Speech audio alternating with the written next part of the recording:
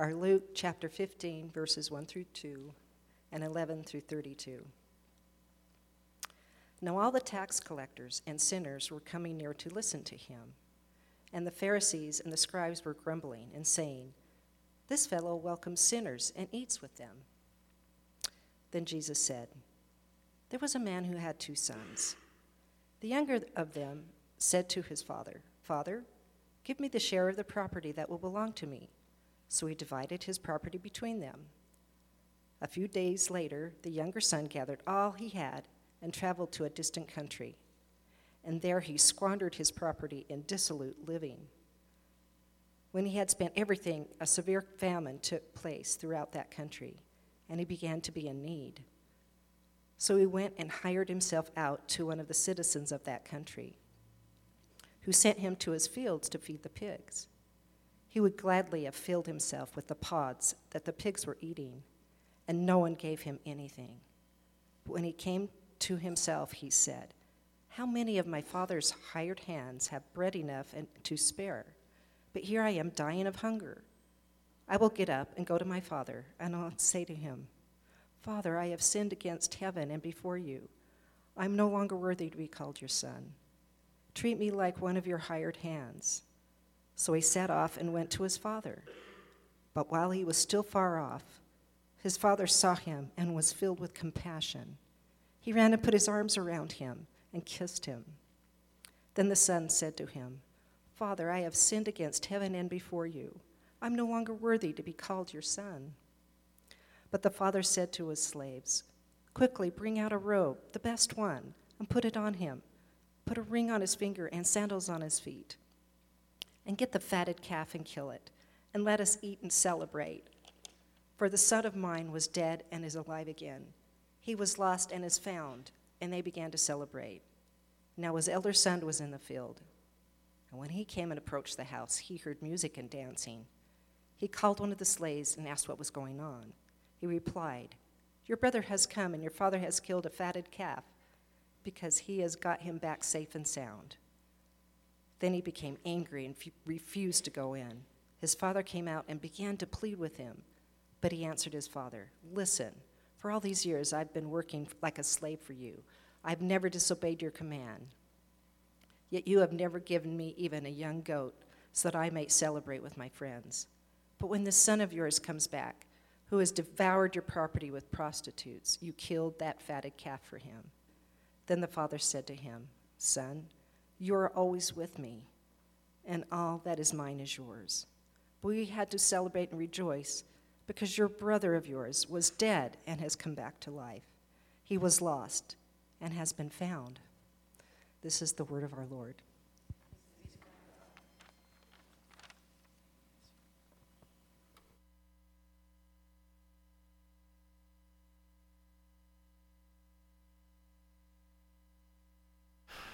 Ooh, speed preaching time. Time is running short. We could do a whole series on this text, and I've got 1 minute and 30 seconds. So, T.S. Eliot once wrote that the end of all our exploring will be to arrive where we started and to know the place for the first time. The end of all our exploring will be to arrive at the place where we started and to know it for the first time. The parable of the prodigal son is one of the most beloved of all Jesus' parables. It's important to understand the context, so I'm going to give just 30 seconds on the context. At the beginning of chapter 15 of Luke, Luke tells us that the Pharisees and scribes were complaining about Jesus. Imagine that. This time they were saying, "This fellow welcomes sinners and eats with them." Jesus doesn't respond by saying something like, "Well, sinner is such a harsh word." Instead, he responds by telling these righteous people 3 consecutive parables. The first one is about a shepherd who leaves 99 sheep unattended out in the wilderness, and he goes and finds the one lost sheep. What kind of a shepherd would do this? And then upon finding it, he says, "Rejoice with me, for I have found the lost." The next one is about a woman who has 10 coins. 9 of them she still has, but she's lost one of them. So she tears her house apart, looks under the sofa, behind the refrigerator. They had those in those days. And upon finding the coin, she says, "Rejoice with me, for I have found my lost coin." After both of these stories, Jesus says that even heaven rejoices when the lost are found. Then he tells the third parable. A man has 2 sons.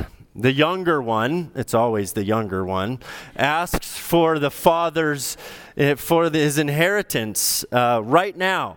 See, if you had 2 sons in the ancient Near East, when you died, your estate would be divided 2/3 to the elder and 1/3 to the younger. And that's because the rule of thumb was that the oldest got a double portion of what all the other children got. So if you only had 2, then the eldest would get 2/3 and the youngest would get 1/3. Of course, that wouldn't happen until the father dies. And so when the son comes and asks the father for his share of the estate, his share of the inheritance right now, the hearers, the original hearers, would have been astounded by this. No kid would ever do such a thing. Why? Well, Kenneth Bailey, a Middle Eastern scholar who understands the history and culture of the time, he put it like this: to ask for the inheritance while the father was still alive is to wish him dead. But even more unheard of than the son's request is the father's response. Bailey goes on to say a traditional Middle Eastern father could only be expected to respond in one way. He would be expected to drive the boy out of the house with verbal, if not physical and violent blows. But this father doesn't do that. Again, the hearers would be saying, "What?" So what does it say? He divides the property between them. The word for property in the Greek is the word bios, and it's where we get our word for biology. Another way of translating it literally could be to say that he divided his life between them. And you might say, well, it was just his possessions. Why would it be his whole life? He's just dividing his possessions. Well, that's because we typically don't understand the relationship that ancient people had with their land. This man's estate was his land. The father's estate was his land. His wealth was his land. He would have had to sell off 1/3 of his land to give his son that part of the estate. And in those days, their very identity was wrapped up in their land. To lose your land was to lose yourself, and to lose your land was to lose your standing in the community, which was tied up with your land. This son is asking his father to tear his life apart. And the crazy thing is that the father does. The hearers have never seen a Middle Eastern patriarch respond in such a way. And what the father is doing here is he is enduring the worst thing a human being could possibly endure: rejected love. Rejected love. And so the boy liquidates his assets and he heads off for a distant country. It's interesting that the parable doesn't locate this distant country. It doesn't tell us where the boy went. Did he go to the land of Moab? Did he go to Las Vegas? We don't really know exactly where he went. And that's because the sole purpose of the distant country is to get away from home. And so it doesn't really matter where you go. The point is to leave home. The prodigal son fled to a place where he was free from life at home. He was no longer known as his father's other son, no longer restricted by the rules and morality of the father. And so he used his freedom to squander his birthright in dissolute living. That's Luke's sanitized term. The elder brother said he wasted it all on prostitutes, which sounds like an elder brother. Regardless, they both made it clear that the kid had spent all that he had. And again, that's because the distant country isn't valued for what it is. It's only valued for what it is not. It is the place where you can be someone other than who you are, where you can try on other identities for size. And eventually, we all run out. We run out of pleasure or money, like this prodigal. If he's seeking pleasure, he runs out of money. We run out of jobs. We run out of spouses or houses or resumes or health or new ideas for self-improvement. And then we just feel spent. Luke writes, when he had spent everything, a severe famine took place throughout the country, and he began to be in need. So he went and hired himself out to one of the citizens of that country, who sent him to his field to feed the pigs. He would gladly have filled himself with the pods that the pigs were eating. He would have eaten the same thing that the pigs ate. No one gave him anything. Pigs? What is a good Jewish boy doing in a pigsty feeding pigs? Worse yet, eating like a pig. Well, when you've left home and you've forgotten who you are, you will always be amazed at the things you will find yourself doing in a distant country. Luke continues, but when he came to himself, he said, how many of my father's hired hands have bread enough and to spare, but here I am dying of hunger. I love this. When he came to himself, he remembered the Father's house at the same time. Those two things always happen at the same time. We remember the Father's house, and then we remember who we are. This is so important. Your real Father's house has nothing to do with where you actually grew up or where you live right now. It has everything to do with your Heavenly Father, who's waiting for you to come home to Him, to return your heart to God where it belongs. God is the only one who establishes our identity. He gives it to us. Neither your success nor your failures are at the core of who you are. The core of your identity is determined by the Holy Spirit, who in your baptism has adopted you into the Son's relationship with the Father. So what does that mean? You're the beloved of God. That's who you are. That's your core identity. This was the home that we left so long ago when we left the garden. And we wonder if we are actually the beloved. And in that doubt, in that wondering, we are tempted to throw ourselves into so many plans and strategies for satisfaction and for happiness that will just leave us in a distant country of disappointment and loneliness and despair. But somewhere along the way in our journey, those places, usually after we're spent, the Holy Spirit brings us a memory of the Father's house. That place where you don't have to earn love. That place where you are safe and you belong just as you are. And when that happens, you come to your senses, or you come to yourself, as the text says. You see what you're doing and you exclaim, this isn't me. I've been slopping pigs for too long. I'm started to act like a pig. Well, the gospel says, and if you remember nothing else, you're not a pig. You don't have to grab at life. It has already been given as a blessed inheritance. The only thing we have to do is return home in order to enjoy it.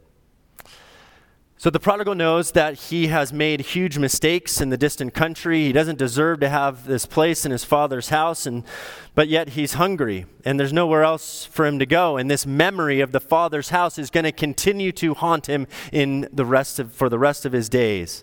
And so he decides to turn back. He crafts a restitution plan and starts writing it down. Father, I have sinned against heaven and before you. I am no longer worthy to be called your son. Treat me like one of your hired hands. I imagine him memorizing this and repeating it on his way back.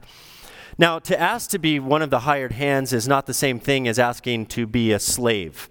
A slave worked in the estate, lived in the estate, but a hired hand was a craftsman. They lived in town. They had to be apprenticed to learn a trade, and therefore to make a wage.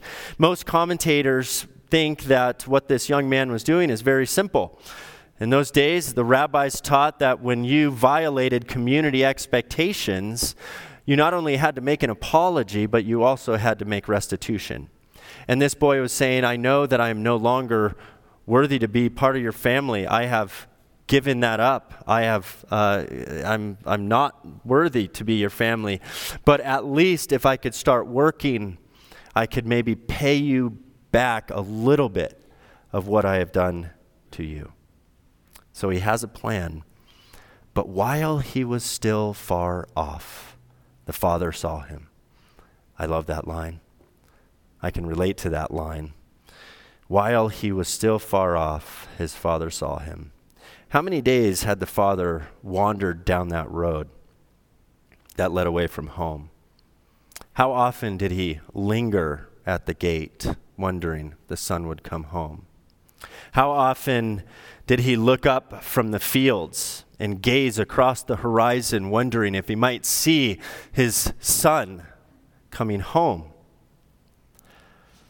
Many commentators have suggested that this father doesn't act like a father in this case. He runs down to the Son to greet this Son, wrap him in his embrace in total emotional abandonment, and kisses him. He doesn't act like a father. He acts like a mother in this instance. Middle Eastern fathers didn't act like this. They didn't run. Women run. So he runs to his son. The son tries to roll out the restitution plan. He gets out his piece of paper and says, "Dad, I've got a plan." He starts to roll it out. And the father does what? He grabs it, throws it on the ground, and he says, I'm not interested in your restitution plan. Put the best robe on my son. What's the best robe? The best robe was the father's robe. And what he's saying is, I'm not going to wait for you to clean yourself up. I'm not going to wait for you to pay me back. I'm not going to wait for you to even take a bath, even though you smell like pigs. I'm certainly not going to wait for you to prove yourself.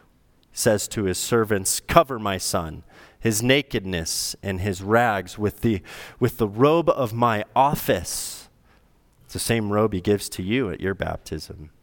And we're going to have a feast. You're not going to earn your way back into this family. I'm bringing you back. And then we hear the words, "Rejoice, rejoice with me, for I have found the lost." I've shared this painting before. This is Rembrandt's famous Return of the Prodigal Son, and Henry Nouwen has written a book with that title on it. You can see the drama in this painting. You see the son in his rags, one shoe half torn off, turned away in shame and repentance. The elder son, from a lofty position, gazes down on his younger son, sort of gazing down upon him, through him, not really attached to him. A few onlookers. The father is exhausted yet relieved. Notice the two hands of the father. One is masculine, one is feminine. Henry Nouwen writes, "As soon as I recognized the difference between the two hands of the Father, a new world of meaning opened up for me. The Father is not simply a great patriarch. He's mother as well as father. He touches the Son with a masculine hand and a feminine hand. He holds, she caresses. He confirms, she consoles. He is indeed God, in whom both fatherhood and motherhood are present fully. That gentle and caressing right hand echoes for me now and says the words of the prophet Isaiah. Can a woman forget her baby at the breast, feel no pity for the child she has borne? Even if these were to forget, I shall not forget you. Look, I have engraved you on the palms of my hands. God has engraved you on the palms of his hands. This is what happens every time we come to worship. We usually come and confessing our sins, or perhaps imagining the deals that we're going to make with God when we come out of this place in an hour and a half. But then the Holy Spirit at some point interrupts that to say, heaven is just rejoicing because you've come home. Remember, the celebration, it wasn't the prodigal's idea. It was the Father's idea. We're often embarrassed by the grace that we receive when we come home. But it doesn't matter. The Father is rejoicing and commands rejoicing. Now, the elder brother, I'll give 2 minutes on him. He's usually really good at obeying commands, right? That's kind of what he's known for. But he's not really good at obeying this command, the command to rejoice. He's placed in the story to represent the Pharisees and the scribes who refused to enter heaven's celebration over the return of sinners because it just isn't fair. And that's kind of the point of grace. It just isn't fair. But when the father comes to his pouting eldest son, he doesn't try to justify the younger brother. He doesn't say, well, give him a break. He's been through a lot, He just simply reminds him of the relationships. First, a very tender word to the elder brother. He says, my son. Don't forget, you're my son. And then to remind him of the brother who he's trying to get out of the relationship by the elder brother saying to his father, this is your son. The father reminds him by saying, your brother. Remember your brother. Then the father reminds the responsible eldest son that he's always been home. All that is mine is yours. It's always been yours. But the eldest, who never left home, was actually never at home in the first place because he had been trying to earn what had already been given to him. Here's the point. No distant country is as distant to the Father as the land of pride. No distant country is as distant to the Father as the land of pride. Finally, the father invites the eldest son to come into this place of rejoicing. Come to the place where love isn't earned, but it's given away. Come to the place where those who are lost in the sins of immorality and greed are joined to those lost in the even more dangerous sins of hubris and pride. Come to the place where you're home and where the grace is always extravagant. And as we're at the edge of our seats, wondering how this whole thing is going to wrap up, will this family come together in unity and reconciliation and love and live happily ever after? Jesus does what? He ends the parable. It's a total cliffhanger, which is a good indication for us to consider how we might write those final lines with our own lives. What will the choices that we make? Will we enter into the celebration of heaven? But before we write those lines, we've got to remember that the point of the parable is not to be right or to be careful or to do a good job with life. The point of the parable is to come home to the Father's arms. And you can only get there by grace. This is what we're about at Mount Olympus Presbyterian Church. Everything from the nursery up to senior care and everything in between, all of our Bible studies, our words and deeds, everything is about this message, that you are the beloved of God, and nothing could ever replace that. Nothing could ever take that away. And so this identity that's given to you by God, He just wants us to come home so that we can remember who we are and whose we are. Let's pray. Gracious Father, some of us have a hard time finding home because we're blinded by our own sins. And others of us have a hard time finding home because we're blinded by our careful resolve. So give us all the vision of your Holy Spirit to see that home is always as close as your own outstretched arms. In Jesus' name we pray. Amen.